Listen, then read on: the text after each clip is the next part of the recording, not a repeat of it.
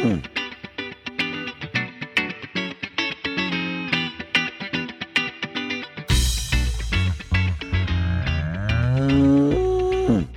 everybody to the Moos Room. OG3 here, and we have a guest today. We are joined by Anthony Hanson, one of our colleagues in Extension. Hi, Anthony. Hi there, Emily. Good to be on here. Yeah, we're happy to have you. So maybe just to give people a little teaser of what you do so they can get an idea of what we're going to talk about today. Tell us what your position is within Extension and what you focus on. Sure. So I work in integrated pest management. I'm an extension educator for that. And that's basically just the fancy term for how we use all the tools we have for pest control. Now, I work in field crops with the university. I actually don't formally get into livestock too much, but that's my day job. Basically the rest of my time is spent still on my family's farm, where we have about 200 head of beef cattle. It's a cow-calf operation. So that's kind of my mix of the day is crops during the day and then cows the rest of the time, pretty much.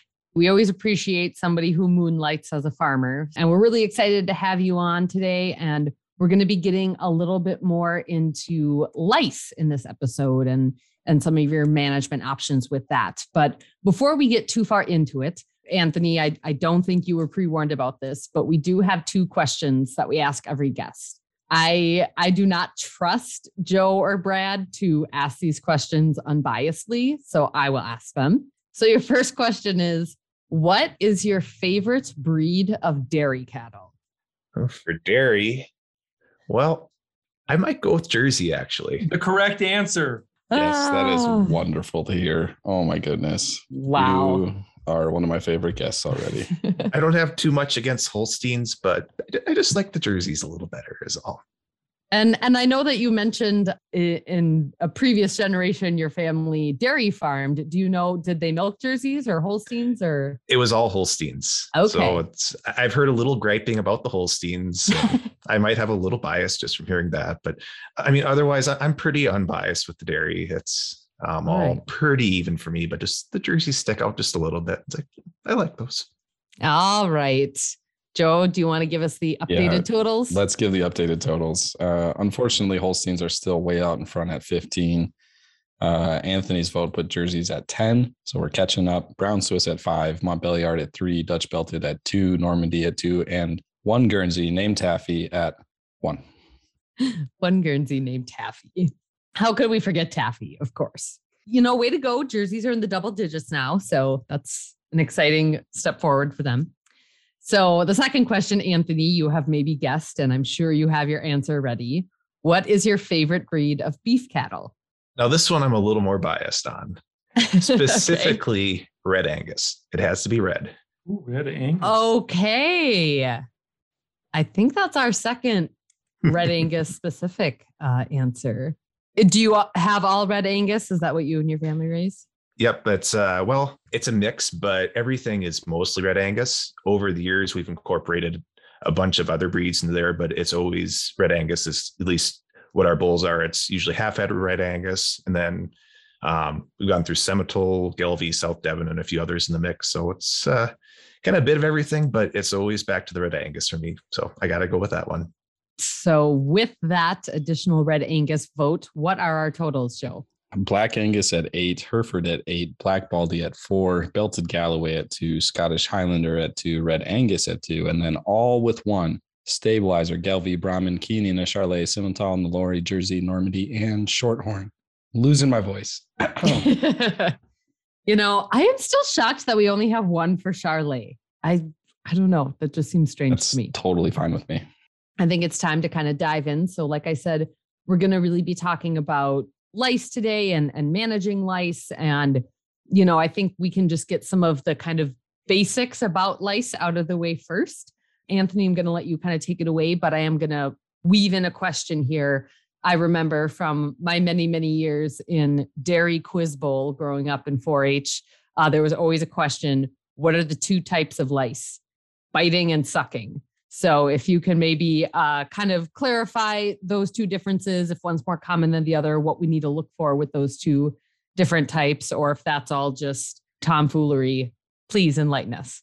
Yeah, so that's correct. There are those two types primarily that you're going to be looking at. Depending on what you need your information for, you might not care as much about whether something is biting versus sucking. And I'm saying this as an entomologist.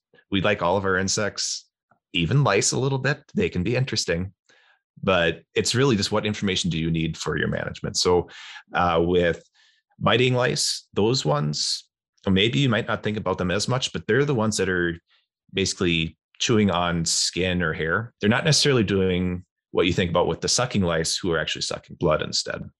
So that's the differences there, is that you can have some that are just basically kind of chewing on the skin. Others are going straight for the blood.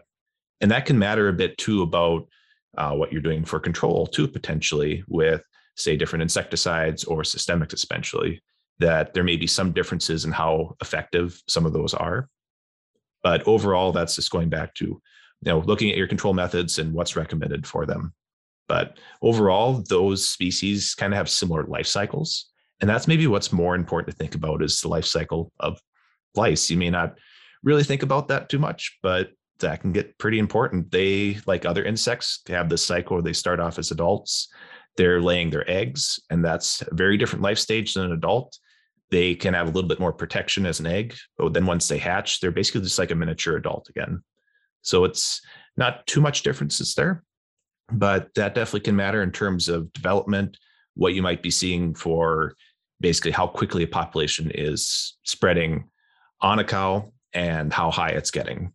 So if you have a lot of adults, it's a lot more eggs being laid, and about a delay of, let's say, maybe about 10 to 14 days for those eggs to hatch, you have another generation coming out. So it's a quick generation time for some of these insects, especially. And that's what it gets into, where many of our pests, whether I'm talking about the crop side of it or over on the cattle today, it's that quick generation time that really matters for both how much of a problem they can be and what you can do about it. Yeah, and that life cycle is something that we talk about, especially when we're talking about treatment or control in any way, because a lot of these products, if you read the label, especially some of the topical products that are specific for lice, you have to come back and treat again because they aren't taking care of that egg. I think about that being probably the most important distinguishing thing for me, is that you need to know that life cycle and that egg is much more resilient than the adult. Read the label, first of all, like you should on any insecticide for any use, right? I think that stays the same from a farm safety standpoint too, with Emily's work and on the crop side as well. So read the label first, and then remember that there is a reason that you have to come back and treat, and it's because that egg is pretty resilient. A question I had for you, Anthony, is with the biting lice and the sucking lice, the difference between the two, will both cause irritation enough for cattle to rub and lose hair and do that kind of thing, be kind of irritated by it? That might be also a question. I don't know if you know as much, Joe, about reactions to different things, but when it comes to the bloodsuckers especially, that's where there's basically more opportunity for reaction in the body to occur. And at least from what I've been able to read up on, that's where you might see something that looks actually more like bruising on the cattle if you get high enough densities on them. Whereas just the biting ones, you may not see as much potentially, but that's still something that can be a skin irritant. But that's just kind of my best guess right now. That's one where I honestly don't go looking at our own cattle to figure out, okay, do I have biting or sucking lice on here? I'm not getting a microscope out there myself. Back in my grad school days, I spent pretty much my summers counting soybean aphids, and I still do. I had nightmares about that. So you'd be sleeping and you'd start dreaming about something and you think, wait a minute, I'm seeing green, I'm seeing soybean aphids. I don't want to do the same thing with lice. So I'll admit I'm not too keen to go start counting lice too much there. Well, I think your earlier point is perfect. It doesn't really matter. I mean, it really doesn't. When you're talking about control management of the two, it really doesn't matter. You either have lice or you don't. The quick generation time is key, and numbers can build fast. And you should see clinical signs with your cattle if you're watching them pretty closely. And now I am going to have nightmares about soybean aphids. So thank you, Anthony.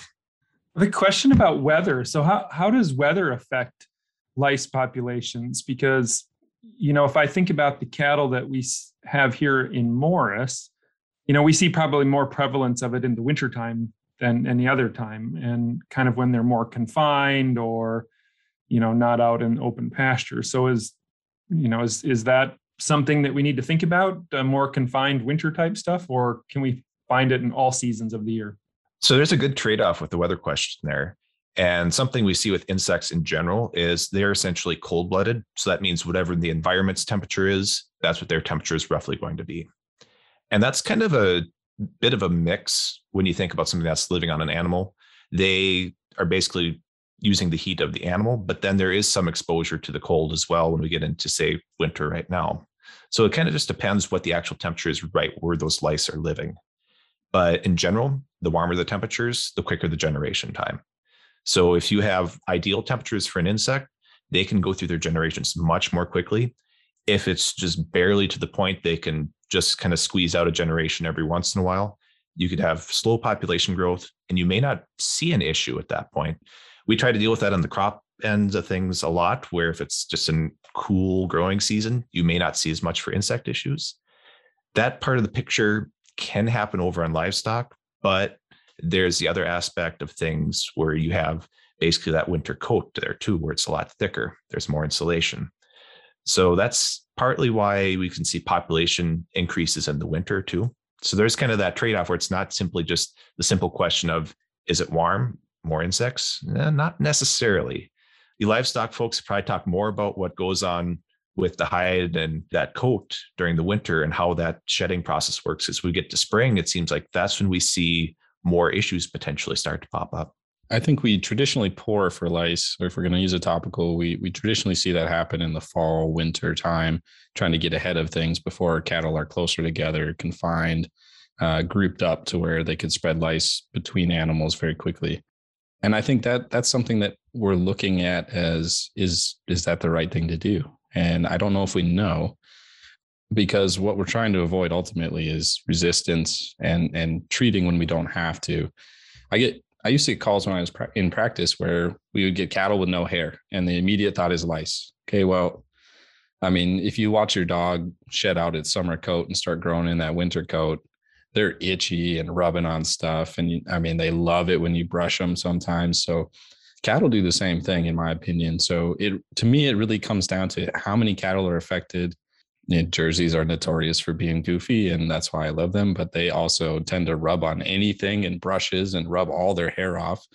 Do I think that they have lice? No. I think that they're growing their winter coat and it's kind of irritating, and they're rubbing everything in all directions. Same thing happens in the spring, I think. So to me, it comes down to, okay, if you've got one goofy cow out there that's rubbing her hair off, I don't think you have lice.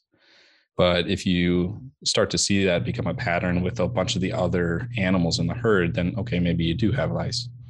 I think this is where we need to get into why Anthony joined us today, because it all started with an email conversation about what was happening in his own herd, because I think it's a pretty common scenario. So I'll quit talking and I'll let Anthony kind of run with that. Sure, Joe. So basically what we had was maybe not the ideal situation, but we would often do basically a scheduled treatment. Oftentimes ivermectin roughly about beginning of December, end of November after weaning. And that previous year, we had quite a bit of scratching going on. It looked like the cows were pretty irritated. So we were pretty convinced that, definitely needed it this year. And we treated everything we thought seemed like it went well. Later, about, let's say, February into March, especially, I'd say, good quarter plus of the cows in the herd were definitely bare skinned, scratching. They looked pretty irritated. So we're wondering, did we do something wrong with the treatment? There are a few different things that could happen there. And same thing I think about with integrated pest management is, sometimes we try something, it doesn't work. And that's the same whether you're doing crops or livestock. So we're trying to think back to the application. Well, I think it was about the evening after we had just a bit of drizzle or just kind of freezing rain come down. The cattle were pretty wet. Did that mess with the efficacy? Could it have been we had two people on the applicators? One was a pretty new person and they weren't necessarily applying right along the back line. They were kind of just going through the boards and kind of hitting the side instead. So was that maybe doing it? Or we actually had not been rotating our insecticide mode of actions. So we've been using ivermectin a few times already. So we're wondering, well, is that resistance popping up? And should we, one, find something else we should be using and also make sure we're rotating in the future? So there are a few things going on there, definitely. And we didn't have any solid answers there. Maybe I'll hand it over to Joe for a second there and just see, what do you think about what was going on there potentially? Especially with the topical and the way you're describing it, I always think about dosing and how it was applied is a big issue. Cattle can, even within a herd, weigh all sorts of different sizes. So, I mean, usually if you're not going to have a scale right there for each animal, you would be picking your biggest animal, setting the gun at that dose, and then just making sure. And yeah, there's going to be some that get more than they need, but at least they're getting enough. Because what we want to avoid is to give them less than what they need. And then we have a treatment that's not fully effective, and you get a lot of lice that are exposed to that treatment, potentially develop resistance, and it's not effective to begin with. So you have lice left over, which leftover lice is not a great deal. So for me, I always think about dose first. How was it applied? Was it applied correctly in dry conditions? And did we give enough? So my question back to you would be, did you have a scale? Were you adjusting it per animal, or were you best guess on weights based on whatever you thought? Yeah. So in that case, it was just best guess on weights. Generally try to go a little bit heavier. And like you said, that's the case where you don't want to underdo your dose. And we see that across the board for insects. If you only give them a partial dose, that is asking for resistance to occur at least. But even if you apply it on the animal, or think you're applying it just straight out the gun, the correct dose, are you actually getting that on the animal the right way too? So that's definitely the complicated picture there. With a scale, I think scales pay for themselves very quickly in a lot of different ways. So this is my big plug for scales on shoots. And if you're ever going to be giving antibiotics or anything like this, they pay for themselves very quickly, because you don't have to overdose. You can give the correct dose. And so you save on a product, and you're making sure that product's working because you're giving everyone the correct amount. So I love scales. With things like this, when you're guessing weights, you have to recalibrate every once in a while because you drift on all over the place. And I would go sit in the sale barn once a week, and just before I looked at the scale, I'd guess the weight and see where I was. Sometimes, man, you're way off. Oh man, like you're sitting there looking at a cow and you're like, yeah, she probably weighs 1450. And then she hops on, and you look up at the scale and it comes back almost 1800 pounds. And you're like, well, how was I off almost 350 pounds? But as you sit there and you watch more and more cattle come in, you get better and better and closer and closer and closer. So you got to have a reference or some way to calibrate what you're looking at. Some people use cull cow sheets to look at weights to see what their herd is. That's not super accurate either. Most of your cull cows are either really skinny and they're really old, or they're really fat because they didn't get pregnant. So it's kind of a tough thing to do. Get a scale if you can. I love scales. Other than that, yeah, the rain could be a big issue. You want a solid 8 to 12 hours of dry cow with that medication. So the rain could definitely be an issue. This is something pretty common, honestly. I prefer waiting as long as we can to treat. Obviously, if you see something that's a problem, you got to treat it. But you also have to make sure you treat everyone. Like, you can't have new cattle coming in, which I don't know if you did or not. I mean, that would be another question. Did you have any new cattle coming in at any point? Yeah, in this case, it was just all the same herd, all confined there. So yeah, nothing new coming in, just the cows from the cow calf side of things. It's just the cows, and then the feeder calves that we all produce there. So yeah, it's pretty straightforward, at least from that perspective. Yeah, because the other thing I see in these kind of cases as well is, like, some people will put their cows in a lot, and then they'll have a lot where they put in feeder cattle, and they'll supplement their own cattle with bought cattle. And then you've got bought cattle coming into a situation that might be bringing lice in as well. Or we have, maybe they don't go in the same pen, but they share a fence. And if they share a fence, the lice can certainly figure out a way to get to the cattle. Shared fence lines with untreated cattle or new cattle coming in are another big break for some of this. If that's not the case, then we start looking at, okay, if we had gotten to a point where there was no problems with application, no new cattle coming in, dosing was all perfect, then we start looking at resistance potentially. And it's real. I mean, we see it on the internal parasites constantly, and we need to be looking at that. So soapbox issue for me on this is, if you're going to treat for lice, I prefer you wait and treat when you see something that's a problem and know it's a problem before you treat. Because I don't like giving a product like an ivermectin to treat for lice when we don't have a problem. If there's not a problem, then we're treating when it's not necessary, and we're exposing that animal to then parasites, or exposing the parasites in that animal to more ivermectin than is needed. So again, we're doubling down on resistance, not only for lice, but for internal parasites as well. So I love specific lice treatments when possible. And I like people to wait as long as possible. The cool thing is some years in the winter, you might wait and wait and wait and wait and never have to treat. Lice didn't ever really become a problem. And a lot of people don't know if that would be the case because we just start treating up front. So that's a good question.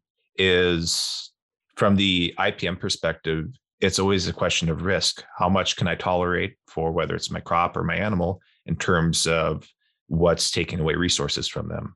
So when it comes to lice, I know a lot of people, they're pretty risk averse, partly because you can't really see what's going on until it's pretty obvious symptoms. So how much can the cattle tolerate? And over on the crop side of things, we can actually go and count how many insects we have and say, okay, 250 aphids, that's still pretty well tolerated, but we need to do something soon. And over on the cattle side, we're obviously not going to be counting our lice too much unless they're a grad student or someone in a research project, and maybe an unlucky one at that. But yeah, what do we do on the cattle side for really assessing that? Well, the first thing I would do is call Brad and see how many grad students he has available, because he's the one with all the grad students if we're going to count lice for sure. I always have students available to count lice or count flies or something. So I think that would be my first step. But in the real world, if I don't have grad students, you're right. It's a tricky deal because it can, with that short generation time, can get out of control really quickly. So I started to look at it at a herd level. You know, if you got 5% of your herd that you're seeing have an issue with scratching and itching and doing all these things. Now, I don't have any data for this. This is completely made up by me, pulled from left field. You know, 5%, I'm like, okay, if they're itching and they seem like everything's okay and they're still eating, okay, it's fine. Once we hit that 10%, 10% to me is like, okay, if we think about the life cycle of those lice, and I'm really oversimplifying it, so don't let your entomology side get mad at me too much. But if every 2 weeks, basically things are going to double, right? So oversimplifying, but if I got 5%, okay, that's fine. If I don't see it progress past that, fine. But I get 10% and now I'm at 20%. 20%, we're 2 weeks from pretty much half the herd having lice. So I like to say at 10%, you need to be starting to think about what you're going to do and get a treatment into those cattle. There are treatments that you don't have to come back with. So that would be my first choice because it just of simplicity and compliance. And as far as are you actually going to come back and do the second treatment? But I think that's the number that I look for is, 5% of the herd, you need to start looking and making sure that you don't see more. At 10%, you need to start thinking about treatment, because if you get to 20, you're not far away from pretty much 2 weeks from then having half the herd have an issue. Yeah, and that's a good point thinking about some of these other products out there. I mentioned how we use ivermectin before. But you get into some of these other ones. One of our more common insecticides are the pyrethroids. That's a different group of insecticides. So at least if you're rotating between those two already, you're probably a step above than what we were originally doing on the farm a couple of years ago. But I also saw some other ones that there are some insect growth regulators in there. So we mentioned the immatures, or eventually the eggs that will hatch. They basically interfere with how the exoskeleton is built up in the insects. And some of those can kind of help delay things and control things a little bit more too. So there are a few options out there I'm seeing. It's just, you may not see them right away when you are just glancing at all the products, trade names. They can be different, but it can be the exact same active ingredients. So it's really the active ingredients that matter for those choices there. When we start combining this with our strategic deworming stuff on the internal parasites, then we start to get into a little more complicated protocols, trying to figure out how we're going to handle all of this. In the standard herd, we would say, okay, when you come off a pasture and you're not going back to grass, that would be potentially when you pour for internal parasites and just happen to be pouring for lice at the same time. And that works most years, except for, when we have some other issues with dosing and things like that and potential resistance or any of those other things we talked about already. When we're talking about a strategic deworming protocol, then we got a little bit more challenge, because now we're talking about pouring animals or treating for internal parasites in the spring. Then in the fall, if you need to treat lice, don't also then ruin your strategic worming protocol by treating for internal parasites. And I know that can be tempting sometimes, especially with some of the guarantees and the things that the companies put out there. I mean, a couple of years ago, I won't say a product name, but one of the products said, if you have lice at any time or itchy cattle within 30 days of putting this product on, we'll guarantee everything. That's hard. It's hard not to use that product at that point. But that product was also treating for internal parasites. So now we've got resistance issues on the internal parasite side because we're so worried about external parasites. So it's a tricky little deal. And I think Emily probably is rolling her eyes at this point because I'm headed towards gets complicated. You need to talk to your veterinarian about all of this to get it all worked out and on paper so that it's easy to follow and you know what's happening for the whole year and how you're going to control this in your herd. Yeah, and that's something we noticed with basically these combination advertisements for internal, external parasites. Look at some labels, they actually don't cover some of these parasites too for the internal ones. So even if it's advertised as general internal parasites or external parasites, that's not always a guarantee it will cover everything. It's species specific sometimes. So you do need to make sure to read those labels. It can seem like a boring thing sometimes, but like you mentioned earlier, it's both an efficacy and a safety thing. Because you think about some of these older insecticides we used to have that were pretty common. If you spill them on yourself, one, you can smell it, but that some of them are basically nerve agents there. So you do have to be careful with them. And I think that's across the board for most of our insecticides we use for cattle is they will be taking advantage of any kind of mechanism that affects neurology in the lice, and too much of it can affect us or the cattle as well. So there is a fine line with some of that toxicity too. And that is such a beautiful lead in to my statement and kind of question here on the safety piece. And I have, yes, been very happy to hear, everybody continuously mentioning making sure you read the label. That is safety 101 with anything, with any sort of pesticide that you're using. Read the label so that you know how to use it properly, and then do use it properly. Because that's a really big safety piece. And what we're trying to do is reduce exposure. So Anthony, I don't know if you have anything specific you want to say to this or experiences with this, just as far as all pesticides need to be treated with a certain level of safety. And I'm always on the side that, you can't be too safe. You should always be wearing, long pants, closed toe shoes, maybe some gloves, having some eye protection on in case something splashes up. Is there anything else you would add to that, Anthony? Or again, any experiences you've had in this realm? Yeah, I think you covered the main one. I was going to say in general, exposed skin should not be a thing for any pesticide application. That's especially if we're talking about closer to winter or this time of year. Usually we're covered up pretty good as it is. Wear the gloves. Sometimes these applicators, they do end up leaking sometimes too. And that can be an issue. You need to get some kind of lubricant in there, and some actually aren't compatible with the seals. So I've seen some cases where the guns were just leaking left and right pretty much. That's time just to get rid of that one, get a replacement. That's maybe the most common thing I've seen. So it's usually pretty simple, straightforward stuff. But if you're running the whole herd through, a lot of times you're in a rush, you just want to get it done. That's usually your biggest enemy right there. It's nothing much more complicated than that. We all deal with that in farming. It's you just want to get it done, get the day over with. And if something happens, sometimes you try to say, well, you know what, I'll just power through it. Now, sometimes it is better just to stop and grab something else quick. It can save you, a lot more trouble down the road compared to maybe just 5 or 10 minutes of inconvenience. Couldn't have said it better myself, Anthony. One other thing I should mention is, so we mentioned some of these other products we can use, the pyrethroids being one of the more common ones. Those only affect the adults. The eggs are pretty protected. And that's just something that just goes along with those life stages again. So that's one thing to keep in mind. If you just have a pure pyrethroid product, usually those end with the THRIN, thrin, at the end of the active ingredient. That will be a case where usually you'll get control of the adults, and you might have to come back about 2 weeks later to do a second treatment. So that's the case where, again, another route for exposure, if you have to go 2 times and you have issues either with leaking or other things like that, that's also a safety issue too. So it's one where if you kind of keep in mind what you need to do for each product, then you can think about what options you have for safety as well. All right. So Anthony, I do want to get back to our kind of case study here of your experience. What kind of happened next, or what was the next season like? What did you learn? Did you have any big takeaways? I mentioned a little bit about that spring where early on in the spring or late winter, a lot of the cattle were having issues. You could see a lot of bare hide, and basically into May, that was pretty obvious.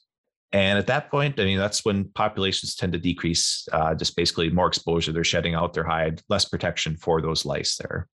So we weren't as worried at that point, but we were wondering, well, what's going to happen next year? And I'll admit at that point, we weren't thinking about rotations for insecticides that much yet. So we put ivermectin on again in the fall, about November, basically after Thanksgiving at that point. And we didn't have issues that winter. Now, the question is, was that because it actually worked at that point and we didn't have resistance in the herd? Or were the lice just not going to be an issue that year anyways? We didn't have any control group, as we like to call it. So I don't have a nice, clean answer for what happened there. We just know that the next year, things seem like they worked out okay, but we don't really know what was going on behind the scenes quite yet. So that's one of those that kind of gave us that early warning, or maybe it was a late warning, that, maybe we should change things up a little bit. And that's kind of what we're trying to do now. So it's the mixture between, we can use ivermectin for 1 year, and then the next year we can go to these pyrethroids and try to mix it up a little bit. And like Joe mentioned too, we're still trying to figure out a bit about, where we're comfortable with just waiting to see when we have an issue or not. It is tough to figure it out with schedules too, because for us, right after weaning, we can do all the calves and the cows at once, and they're good for the winter. That's a pressure we're dealing with. But is it really worth it to be treating every year? Because that costs a bit there too.